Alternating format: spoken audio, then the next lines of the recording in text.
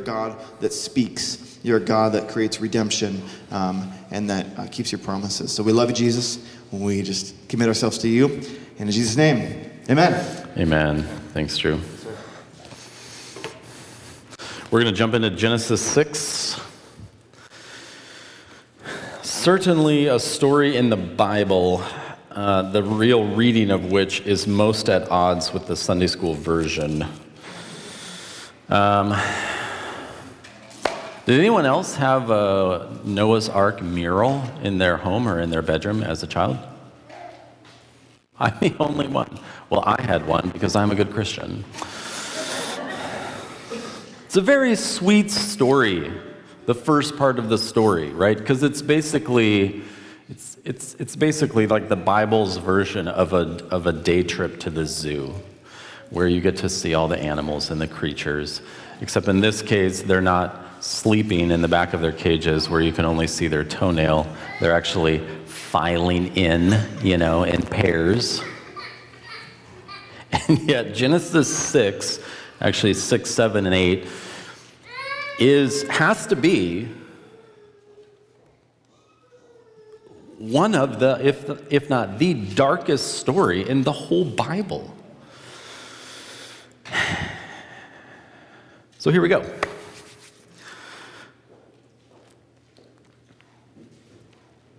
This story, Genesis 6, which I'm going to tell you the story, and then we're going to unpack a couple things in responding to the story.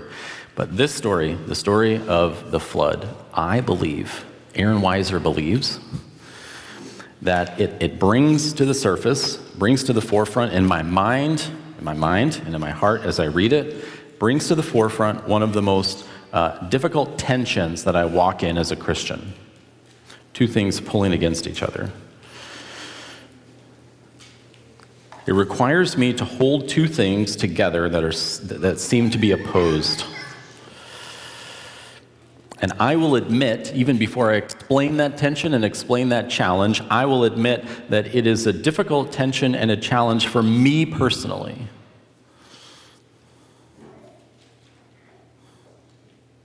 So here's the story.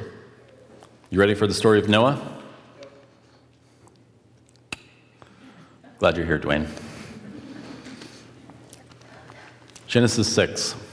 Lord saw how great man's wickedness on the earth had become, and that every inclination of the thoughts of his heart was only evil all the time. And the Lord was grieved that he had made man on the earth. His heart was filled with pain. The Lord said, I will wipe mankind whom I have created from the face of the earth, men and animals and creatures that move along the ground, birds of the air, for I am grieved that I have made them. I was reading this story recently to my own children, and one of my younger kids piped up immediately and said, wait a second, how can God be sorry that he did something if he already knew what was going to happen? This morning's teaching is actually not going to dive into that issue, but I will say this, that when God regrets something, it is different than when we regret something. In a similar way, we know that the Bible says that love is not jealous, and yet God is jealous. So we would respond to that and say that when God is jealous, it is different than when we are jealous. When God grieves something, it is different than when we grieve something or regret something. But Noah found favor in the eyes of the Lord. And this is the record of the generations of Noah. The writer's basically saying, and now I'm going to tell you about Noah. Noah was a righteous man. He was blameless in his time. And Noah walked with God. He had a relationship with God. He had fellowship with God. And Noah became the proud father of 3 sons, Shem, Ham, and Japheth. Now the earth was corrupt in the sight of God, and the earth was filled with violence. God looked on the earth. Behold, it was corrupt, for all flesh had corrupted their way on the earth. And so God said to Noah, Noah, I want you to build a boat. And Noah said, a what? And God said, a boat. I want you to build a boat.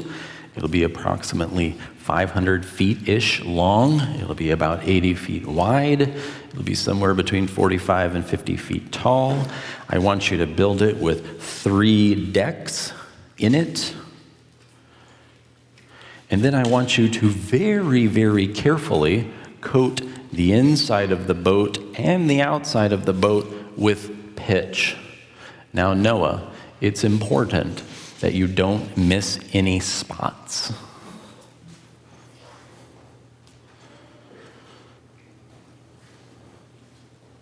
This is an interesting assignment, given one reality that we know from a couple of chapters ago, and that is that the earth had never seen rain.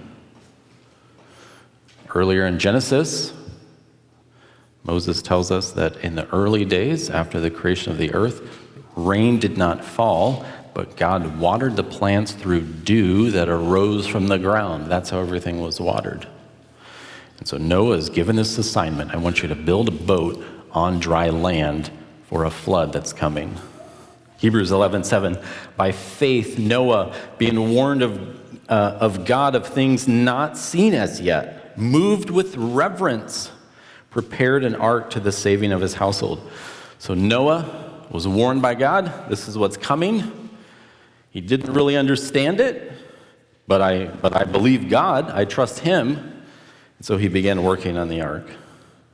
So he built this boat. God gave further instructions. I want you to put a window way up high, and I want you to put a door down low. This was before the era of Baywell drop-down bow steps, which are very handy, by the way. And then God told Noah,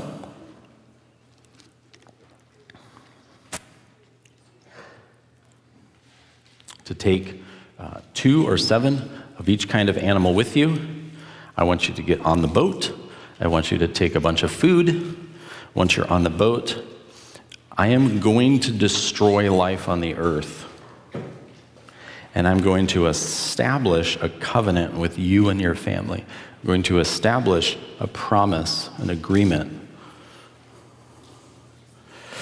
So Noah took his wife, took his 3 boys and their wives, and said, guys, it's time to get on the boat. Genesis 6:22 says this. This statement is actually made twice in the story.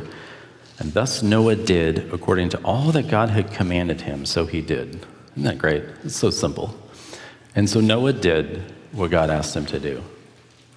Everything that God asked him to do, Noah did it. And then the Lord actually closed the door on the boat. And it says the floodgates opened from the depths and from the heavens, so water's coming from both directions. And it rained for 40 days. And the earth was flooded, and everything perished.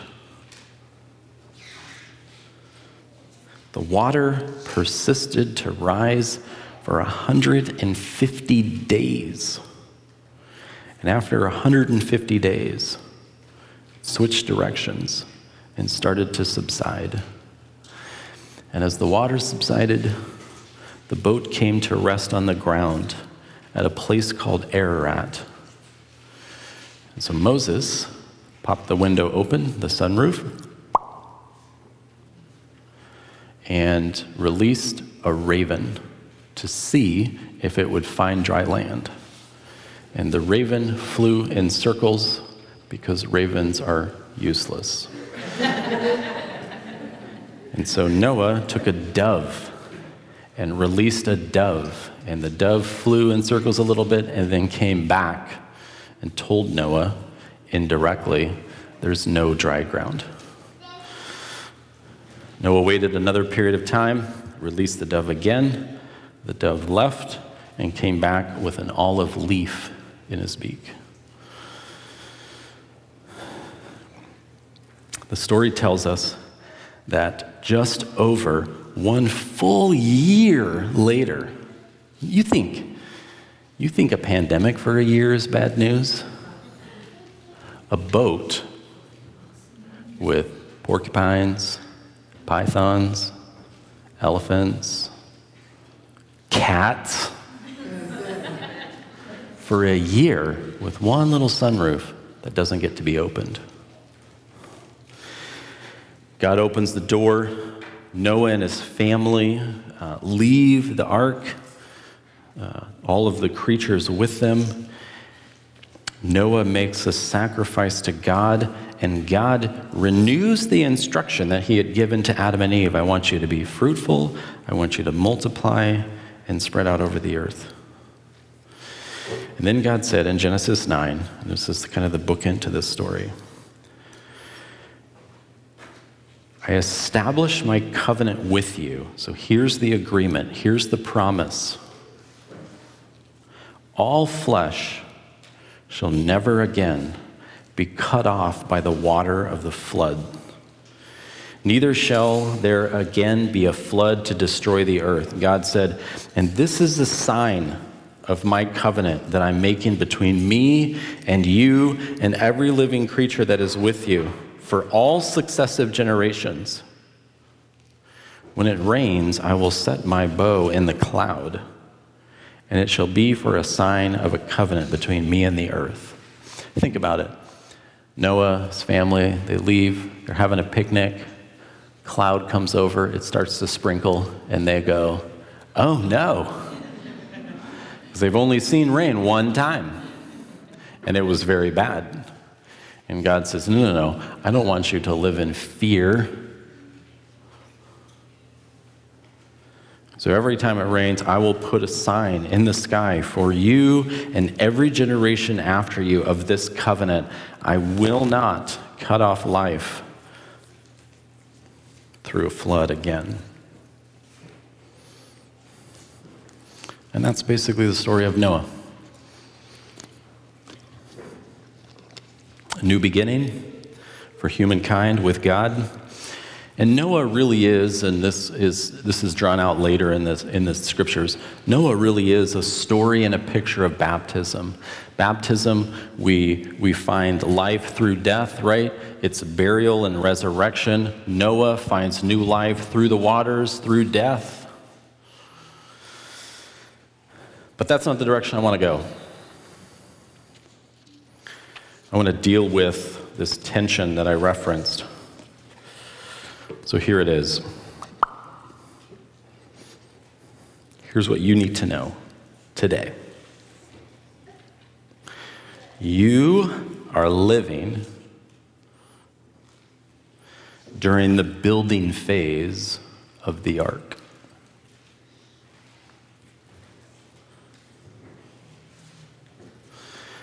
Matthew 24, 36 through 39.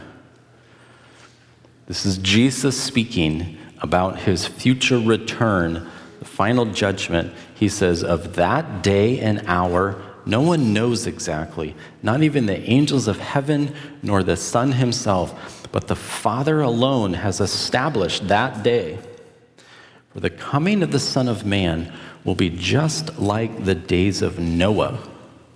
For as in those days before the flood, they were eating and drinking their coffee and pesto turkeys and tipping 20%, and they were marrying and they were giving in marriage until the day that Noah entered the ark, and they did not understand until the flood came and took them away.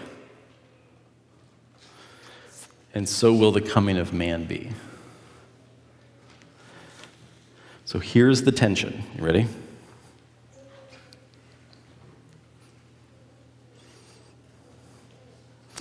I am supposed to live in the world, the hands and feet of Jesus, getting into the nitty-gritty, getting my hands dirty, pursuing justice, loving mercy, advancing his kingdom, establishing his will, engaging suffering, with God's loving presence, his bodily presence on earth. Oh, and also, this is all going to burn. How does Moses live during the ark building phase?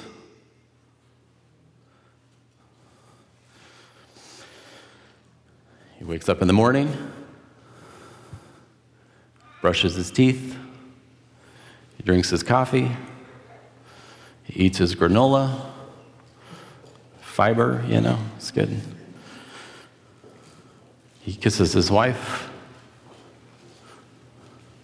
and then he goes to work on a boat that represents the demise of humanity.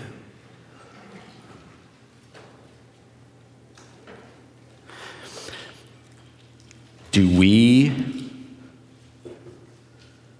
cling to the collar of everyone that we meet and say, don't you realize this is all about to burn? The flood's coming?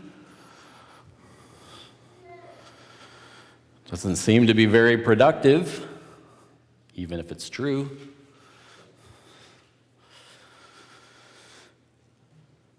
How do I live in the world recognizing this is not my home? I'm actually here for a brief time. I actually look to my future home. And I know that the day is coming, the day has been set. God's saving plan is already in motion. The ark is under construction, and the day is coming. Hebrews 11:13, all of these died in faith without having received the promises. Hebrews 11 is a long list of all of the heroes of faith from the Old Testament. They all died in faith without receiving the promises. They saw them, and having welcomed them from a distance, having confessed that they were strangers and exiles on the earth. For those who say such things make it clear that they are seeking a country of their own. All of these heroes of faith were looking towards a future reality that they saw from a distance but didn't fully experience. But they lived their lives in recognition that this is not it. How do I engage the present moment with all of its complexities, with all of its pressing realities, and yet keep my mind fixed on the future?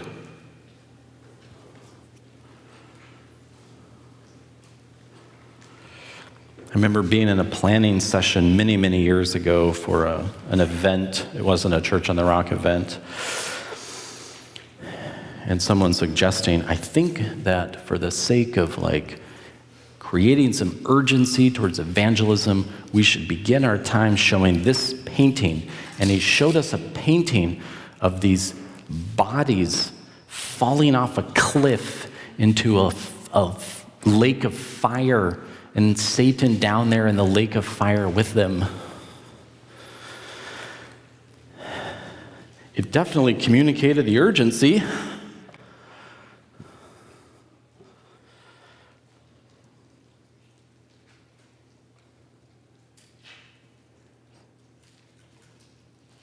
So let me give you two, quickly, pieces of direction in navigating the tension of engaging the present, walking in obedience now, with my mind fixed on the future and eternal realities. 2 Peter 2:5 gives us a description of Noah that I think is helpful. It says that Noah was a preacher of righteousness.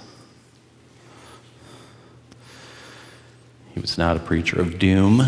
He was not a preacher of gloom. He was a preacher of righteousness. He had decided in his own life, in the time that he had, to make known the goodness of God, the righteousness of God, the love of God. And I can do the same now. I can choose to live each day as an invitation to the righteous and eternal rule of Jesus. Noah wasn't just building a boat for the flood that was on the horizon. He was broadcasting righteousness. I understand. And you guys were a part of, like, for example, the I Love Homer Fund, right? I understand that all of the caring, all of the interventions, all of my solutions are temporary. And yet, in all of those things, there's an invitation to something greater. There's the message of the righteousness of God. Through my life, through my work, through my ministry, I can broadcast, I can preach the righteousness of God. That is the love of God. And when I do so, my life becomes an invitation to that righteousness, right?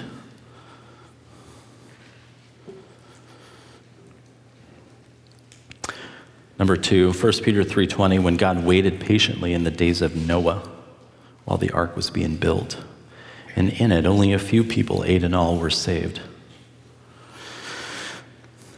While Noah was building, do you know what God was doing? He was waiting patiently. 2 Peter 3, same guy, same writer. Do not forget this one thing, dear friends. With the Lord, a day is like 1,000 years, and 1,000 years are like a day. The Lord is not slow in keeping his promise, as some understand slowness. He is patient with you, not wanting anyone to perish, but everyone come to repentance. So number 2, and sorry, I went out of order, you can back up. I can receive each day as evidence that God wants more to hear this invitation. Do you know why I woke up alive this morning? It says right there. Because God is patient. Not wanting any to perish. Wanting everyone to have the opportunity to come to repentance. Chris, you guys can come up. Think for a second of all of your least favorite people. Don't look in their direction if they're here this morning. Think of all of your least favorite politicians, your least favorite celebrities, your least favorite news figures, your least favorite cultural influencers. Do you know why we're all still here today, alive and breathing?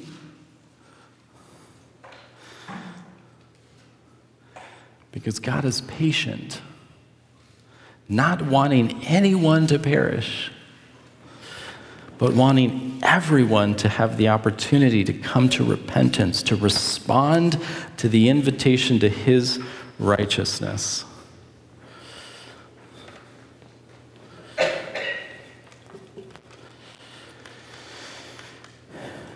God, I pray that you would give us grace as we walk the line between this earth and eternity, between this present reality and the ultimate reality of eternal life with you.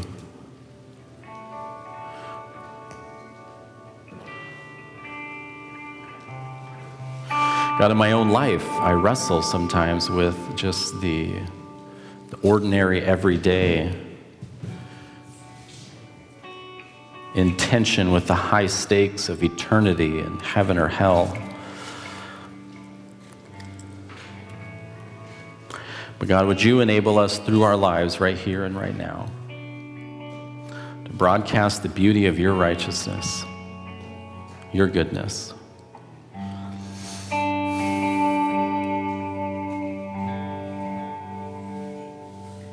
So thankful for your patience, for the greatness of your love, and giving each an opportunity to respond to you. We pray this in Jesus' name, amen. Why don't you guys stand? Let's sing together.